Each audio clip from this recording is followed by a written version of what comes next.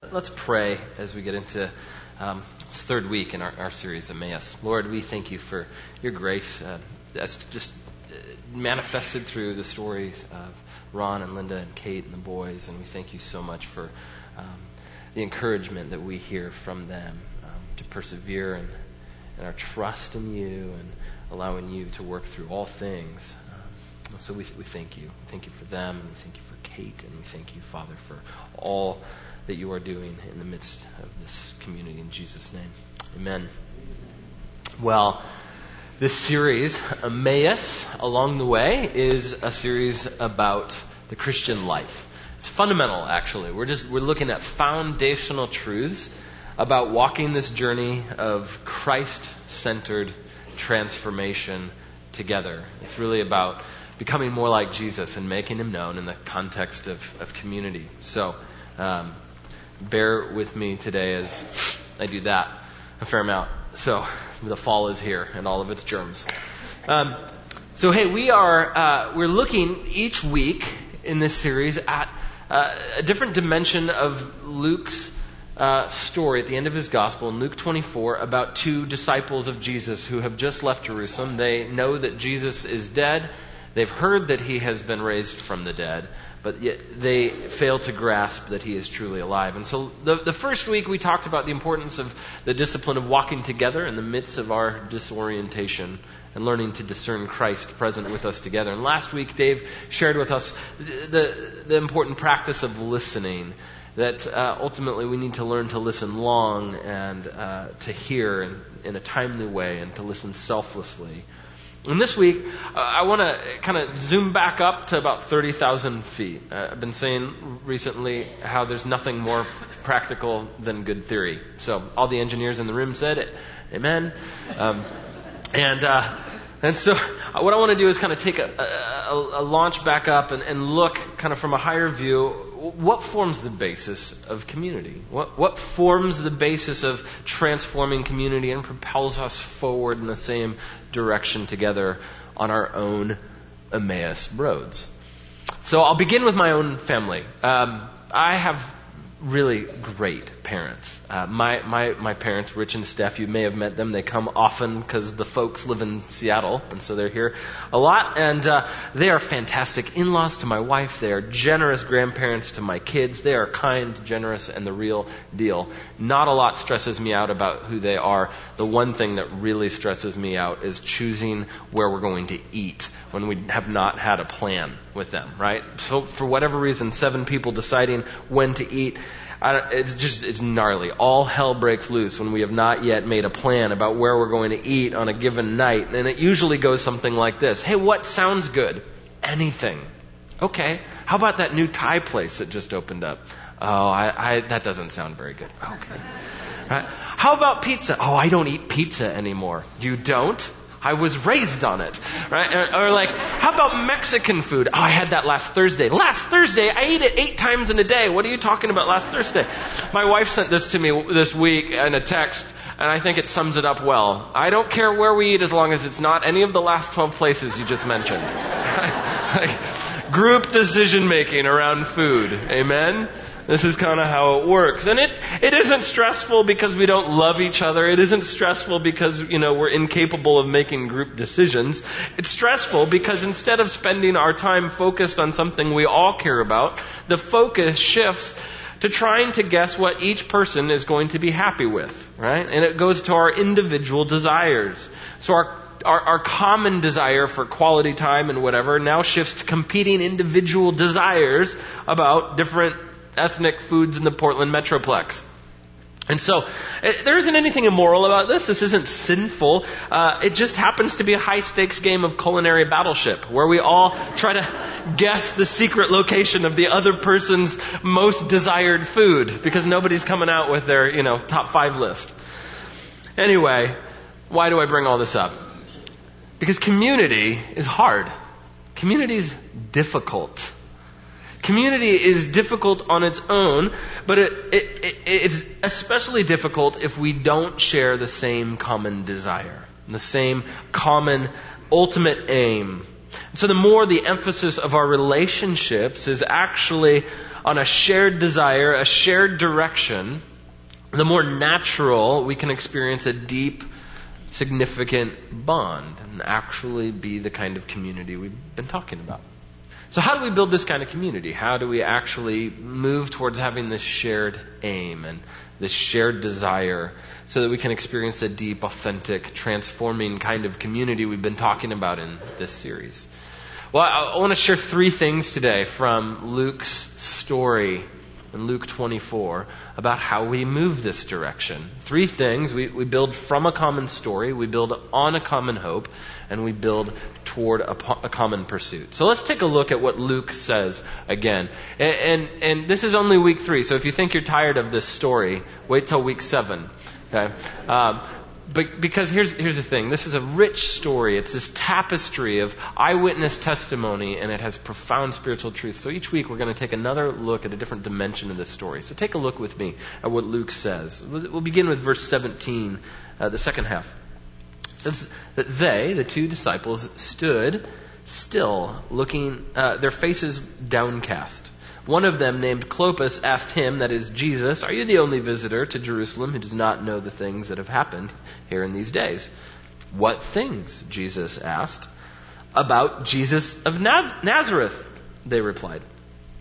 "He was a prophet, powerful in word and deed before God and all the people.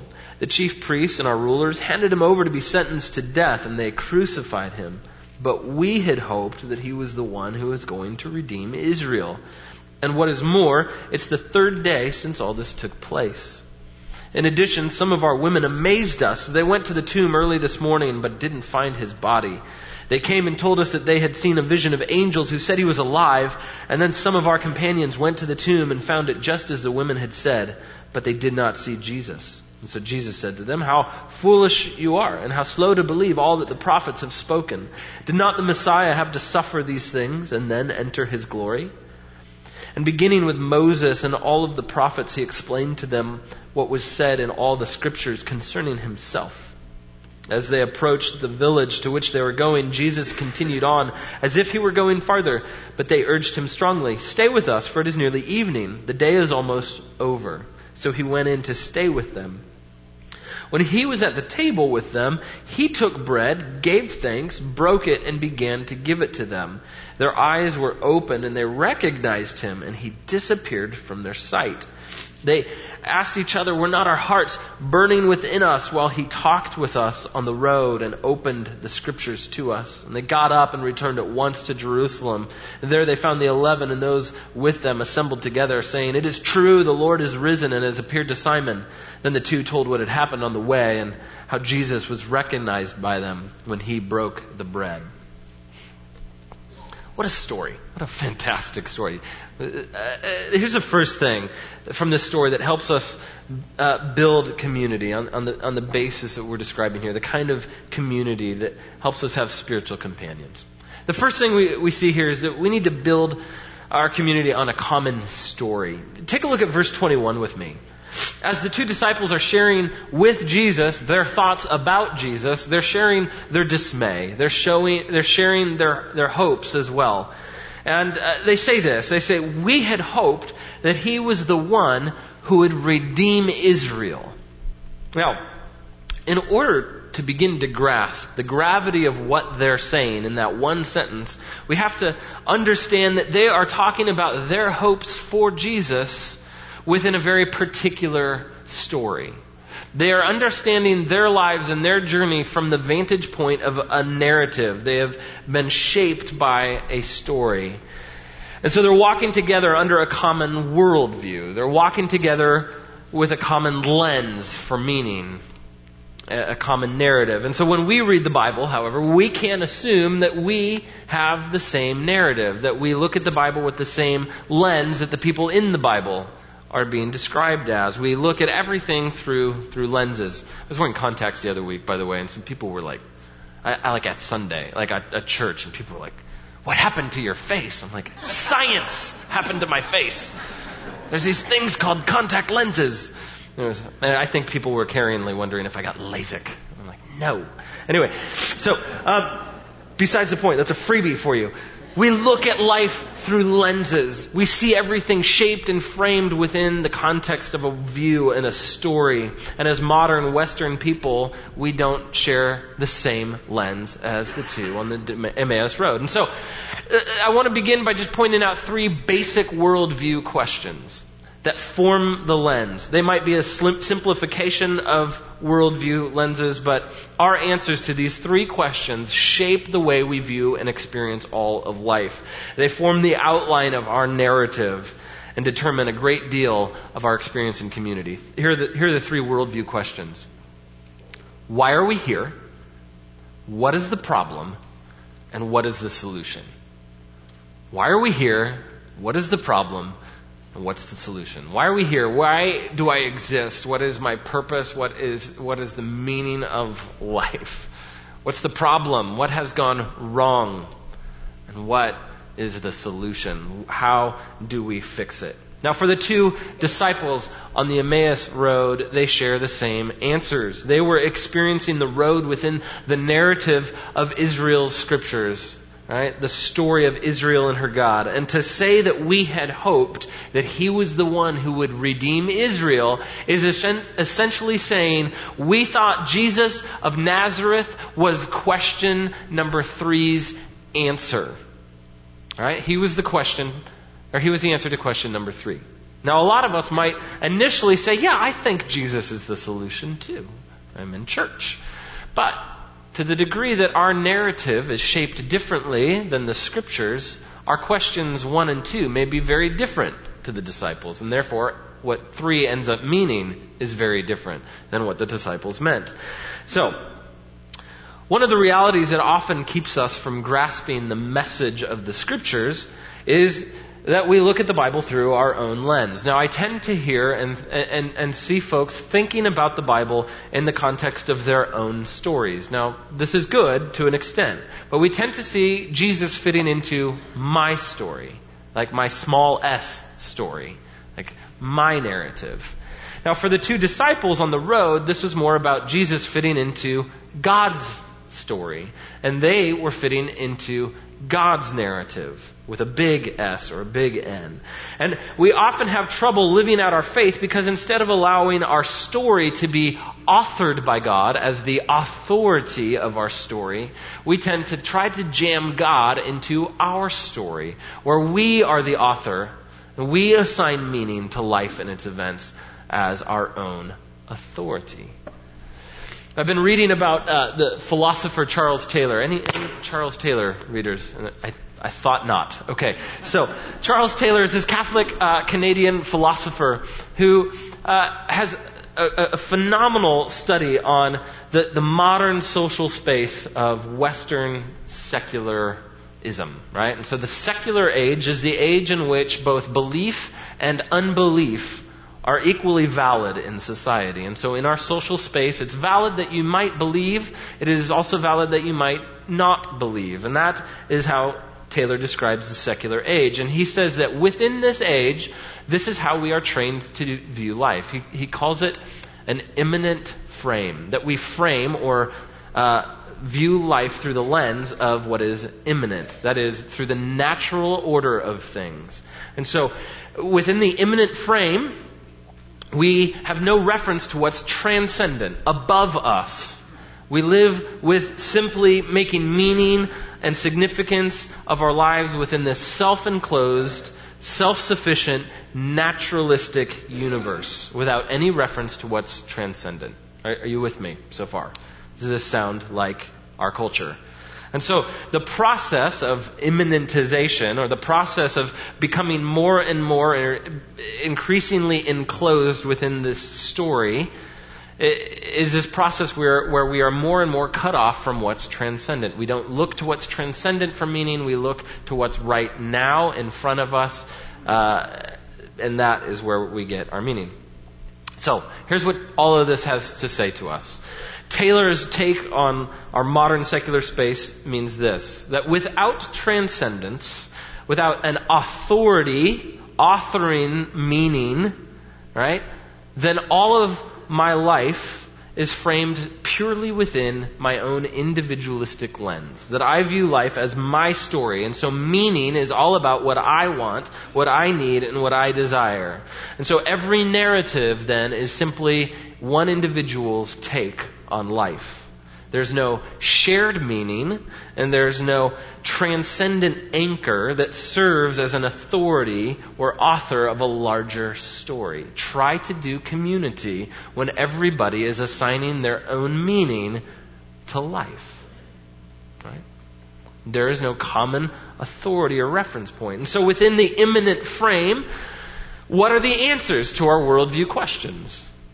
How would we answer these three basic worldview questions if we're cut off from the transcendent and framed through the immanent, pushed down into individualistic stories? Why are we here within this take on life? What do you guys think? What? I'll see if you got what 9 o'clock got. Why would we say we are here within that context? Shoot it out. On accident? And therefore? Glorify God. I don't think so, because he's not in the picture. No transcendent. So, yeah. Why are we here? So that I can be happy. Right? And if God is a part of that picture, but it's still the immanent frame, then God just wants you to be happy. Right?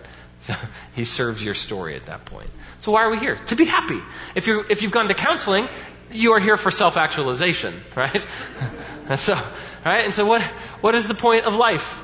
Reach your potential. Right? Be happy. So what's the problem within that narrative? You're not happy. Right? Why am I not happy? I don't have the stuff that makes me happy. I don't have the things that make me happy. Right?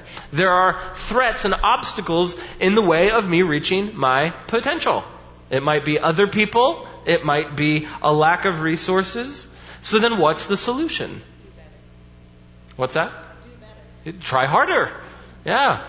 Get the stuff that makes me happy. Go get the things that make me happy. Overcome the threats to your happiness. Now, things in this context is not just material stuff. This isn't just like, when you're a kid and you don't get Teddy Ruxpin, your life falls apart. Right? Like, that was my life. I didn't get a Teddy Ruxpin. Anyway, but I had good parents and they didn't give me everything I wanted. And so, not just the material. But things here can be a relationship. Things here can be a career, someone's approval, maybe it's status, maybe it's security, and maybe it's comfort. And when we are living out narratives framed by immanence, to use Taylor's categories, we only then get involved with community to the extent that it serves my story, that it makes me happy. So you only bind yourself to the kind of people who are going to advance your aims. Right? We only give ourselves to people who offer us something in return for our story. And so this kind of community paradigm is easily jettisoned and easily divided, and it kind of sounds a lot like us trying to decide what we're going to eat on a Friday night when we're all together as a family. Right? Now, for the two disciples on the Emmaus Road, they're not living within the immanent frame. They are living within Israel's story. And they shared the same big story. There is a transcendent God of Israel who narrates their life. How do you think they would respond to these three worldview questions? Why are we here? I think they would respond and say something along the lines of, we're here as creatures. We're created beings made in the image of God. And we're here to relate to God and reflect His character back into creation. And so as Israelites, it means that we're part of His vehicle to bless all the peoples, to be a light to the nations, a covenant community that embodies the covenant character of Israel's God. Well, what's wrong then in that story?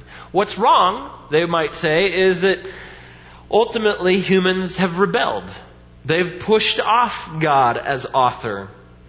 And so the powers of evil now permeate and enslave the world.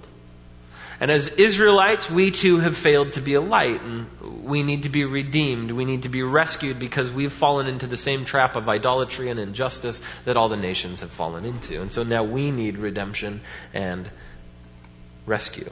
So what's the solution? They would say the solution is that humans need to be reconciled to their Creator through this messianic king who will come and rule with righteousness and justice, and he'll conquer the powers of evil. And as Israelites, we await God's Messiah to take up our infirmities and our iniquities, like he says in Isaiah 53, and we need the kingdom of God and the redemption of Israel, so that through Israel God will draw the nations to himself.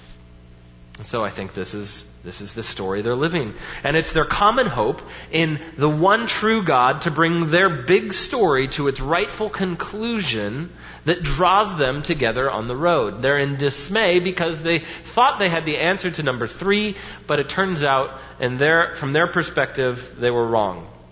But Jesus then comes alongside and he actually says, all of your hope centers on what I've just done in Jerusalem.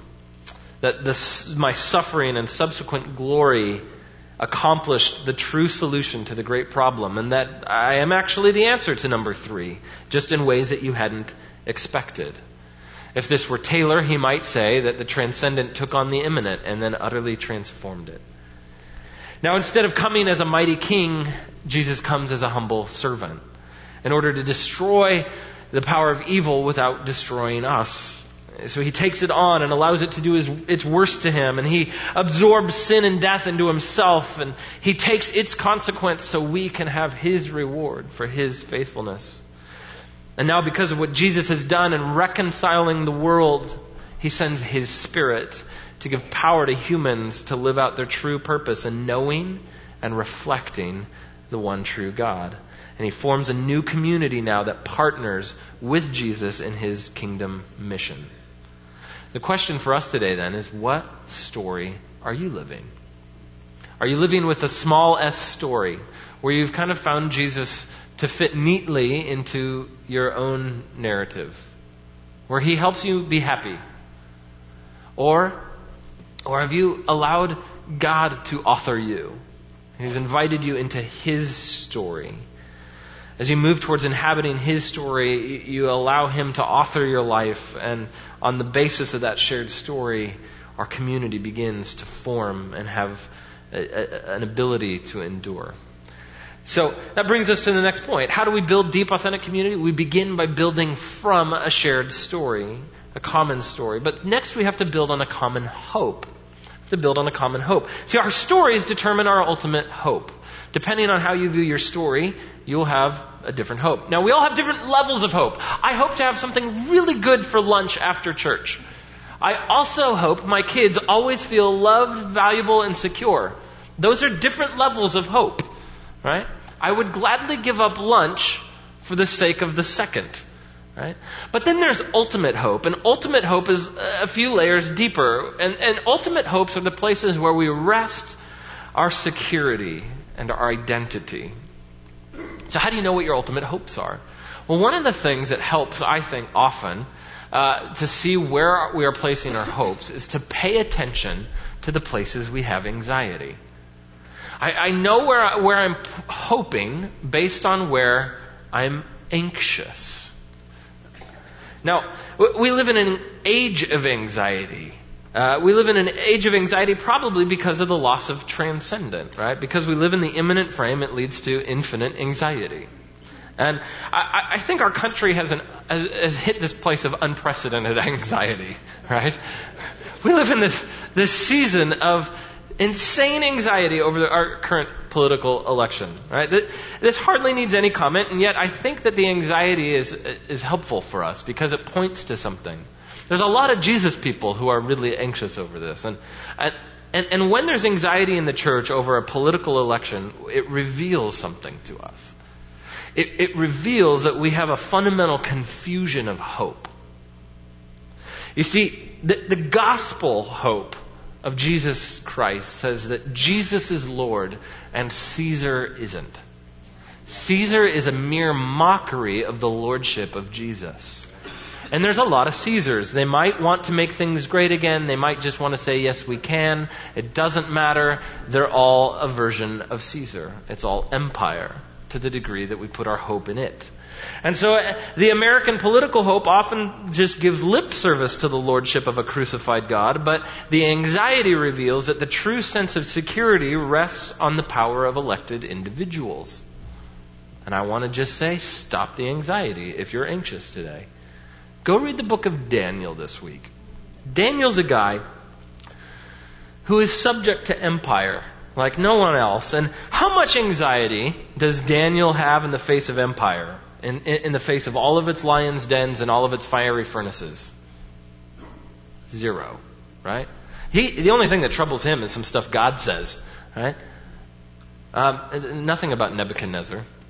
Now, he rather looks to the Son of Man, right? The one who would wrestle the beasts of empire and come out victorious and rule from the throne of the Ancient of Days and receive all worship from all nations. That's who Daniel looks to in the midst of empire. And so maybe global stuff isn't what gets you anxious. Maybe when you assess your anxieties, it's far less global and far more personal. Maybe today for you, the thing that triggers anxiety is how you're perceived.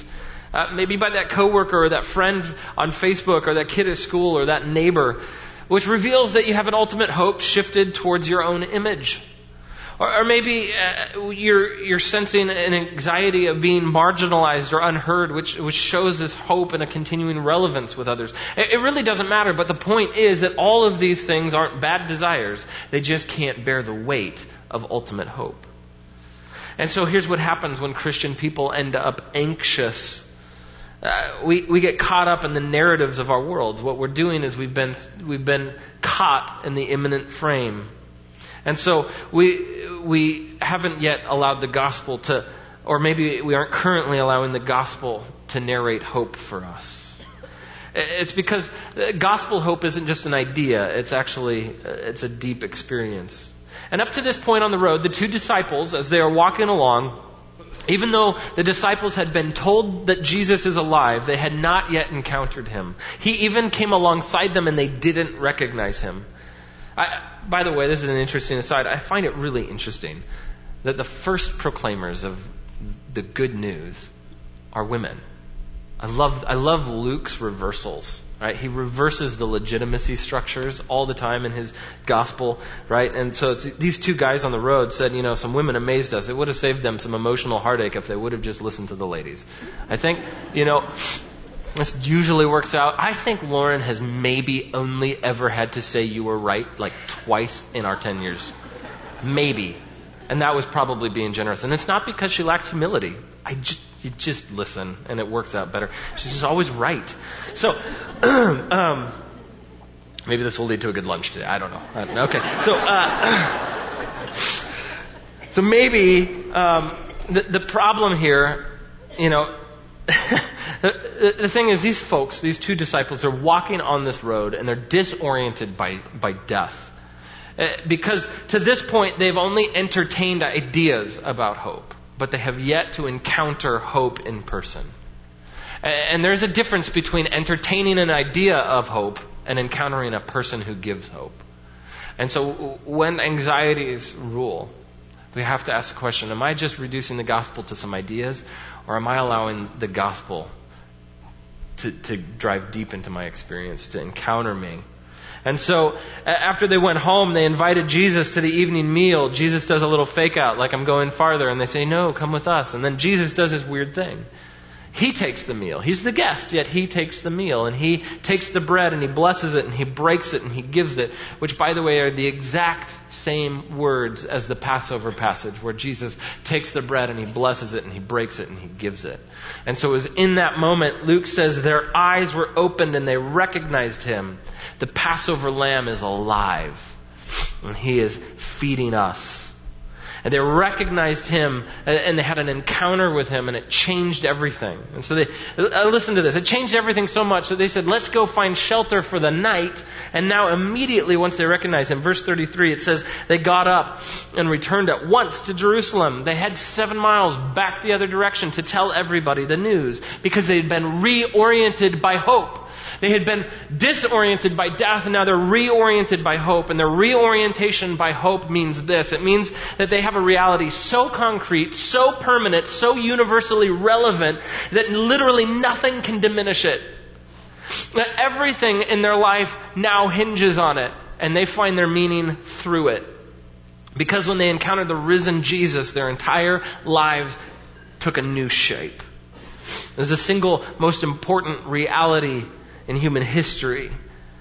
I read something this week in a book kind of unrelated to this message, and I thought this fits. Oliver O'Donovan says this about the resurrection.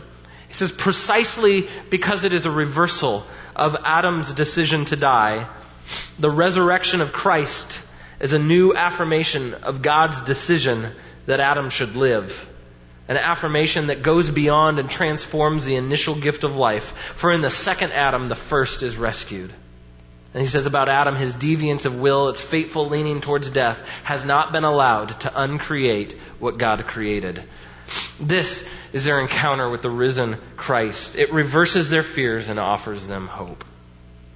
So the only hope for a world that is disordered is the triumph of the Son of God over sin and death. And the only hope, the one hope that's irreversible and universally relevant, that forms the basis of community. So we build from a common story and we build on a common hope, a reality that overshadows and shapes every other reality. And it leads to this last point here, and that is this, that we build toward a common pursuit. See, until our ultimate hope is reshaped around the resurrection, we'll always be tempted to build community on pseudo-hopes. Like we talked about in the first week, the wish dream of Bonhoeffer, right? He says that has to die, right? False hopes will drag the community into false pursuits. And too often we engage in community built on shallow hope. Sometimes it's sincere and well-intentioned, but I would say this. Christian community, for example, that hopes merely in sin management is a great example of this. If the best we can do is just kind of reduce how much we mess up. Like, let's just manage our sin. Let's just try to do that less. That's a shallow hope. Ever been to an accountability group? This is that social construct where we say to one another, will you help me not do the thing I actually really want to do? Will you hold me accountable to doing the stuff I have absolutely no interest in? Right? What is that? It's a sincere and well-intentioned attempt at something that is built on a shallow hope. Right? Sin management. Let's just get better. Right? Let's pull up our bootstraps. Let's try really hard to do really good. I don't think this works. Right? This is not the hope of new creation bursting into the old. This is not the hope of a resurrection, of life conquering the grave, of hearts being refashioned and desires being transformed. It just puts scaffolding on old living. And so what happens when we move from entertaining ideas about hope to encountering hope in person is that it moves us, it shapes us, it ignites desires in us. And it launches us in a common pursuit. And so the resurrection says the kingdom of God is now. It's in the present. It's raising up old dead lives and creating new live ones in Jesus in relationship to Him. And so when we build community on that hope, it leads to the pursuit of His kingdom. It leads to the pursuit of Jesus' prayer that the kingdom would come, your will would be done on earth as it is in heaven. And He wouldn't be praying it if it weren't possible. And the resurrection says it's actual, and I've come to do it and install it in your life and in your community. And so our deep desire becomes transformed within this Jesus story and this resurrection hope. And the disciples say to each other, were not our hearts burning within us while He talked to us on the road and opened up the Scriptures? Hearts burning is the language of desire. So we were longing for the kingdom, and we missed it. We missed it, but this is our desire, and so it's our desire to see the kingdom come that launches us in the same direction. So let me give you 5 very quick things this morning on what it looks like to live in common pursuit for the kingdom that we desire. First of all, we pursue the King's rule in us. Does anything fall outside the scope of God's rule and reign? No. right? No, and so we pursue God to rule and reign in every dimension of our lives together. And we say, God, I want you to rule and reign in my emotions and my thinking and my relationships and my work and every dimension of my life. The second thing is we pursue the King's ways in all of our relationships. How does Jesus treat his friends? He lays down his life for them. It's even how he treats his enemies. And so we learn to love at a cost, at expense. And I would say that if you are not motivated to love till it hurts on some level in your life, that you have missed this Jesus story. You're not captivated by resurrection hope. We pursue the King's people wherever they are. Who does the King love? Who are his people? Everyone, right? That we don't choose community based on just what we like. We don't do community groups around here based on common interests. That's just like, we don't do that here. That's cool if you're into hiking groups, do that, but we can't manage your social space. What we want to call you to is a deep, life-transforming relationship with people who don't even share the same interests as you, but they share the same story, the same hope, and the same pursuit of the kingdom. And that's actually far more important than anything else. And it forms and forges relationship. Fourthly, we pursue the King's justice wherever it's not recognized, right? That how does God enact his will? Who does he do it through? Us. Oftentimes when we ask Jesus to answer our prayers, he usually says, yeah, go ahead, do it. Doesn't he? Go do it. Right? And so we address our structures in our society. And as a church, we live, again, as Luke's already pointed out, the women are the first proclaimers of the gospel. That there's this new community that is like equal in value. And the rich and the poor are together, and the men and women are together. And it's this amazing new community. And fifthly, we pursue kingdom partnership. How did Jesus do kingdom life? Did he do it alone? The only time he seems to be alone is on the cross, and even there I believe the Father's with him. And so he always calls people into partnership with him. And so we resist isolation, and we invite other people to pursue the kingdom with us. So let's close here. What's your story today? Why are we here? What's wrong? What's the solution? Who's authoring your story? Secondly, what's our ultimate hope? Is it the crucified Savior, right, who is the risen Lord? On what reality are you resting? And thirdly, what's your deep pursuit? What is the thing that captivates your deepest desires? Are we pursuing the kingdom in all of its dimensions, personally, relationally, and missionally? So to anchor us in that story, Jesus offers us something. He says, I want to re-narrate your life every week that you gather. And so while my family struggles occasionally to make a decision about a meal, Jesus offers us a meal we can all agree on. Right? It is a meal that re-anchors us, that restores us, that reminds us where our hope really lies.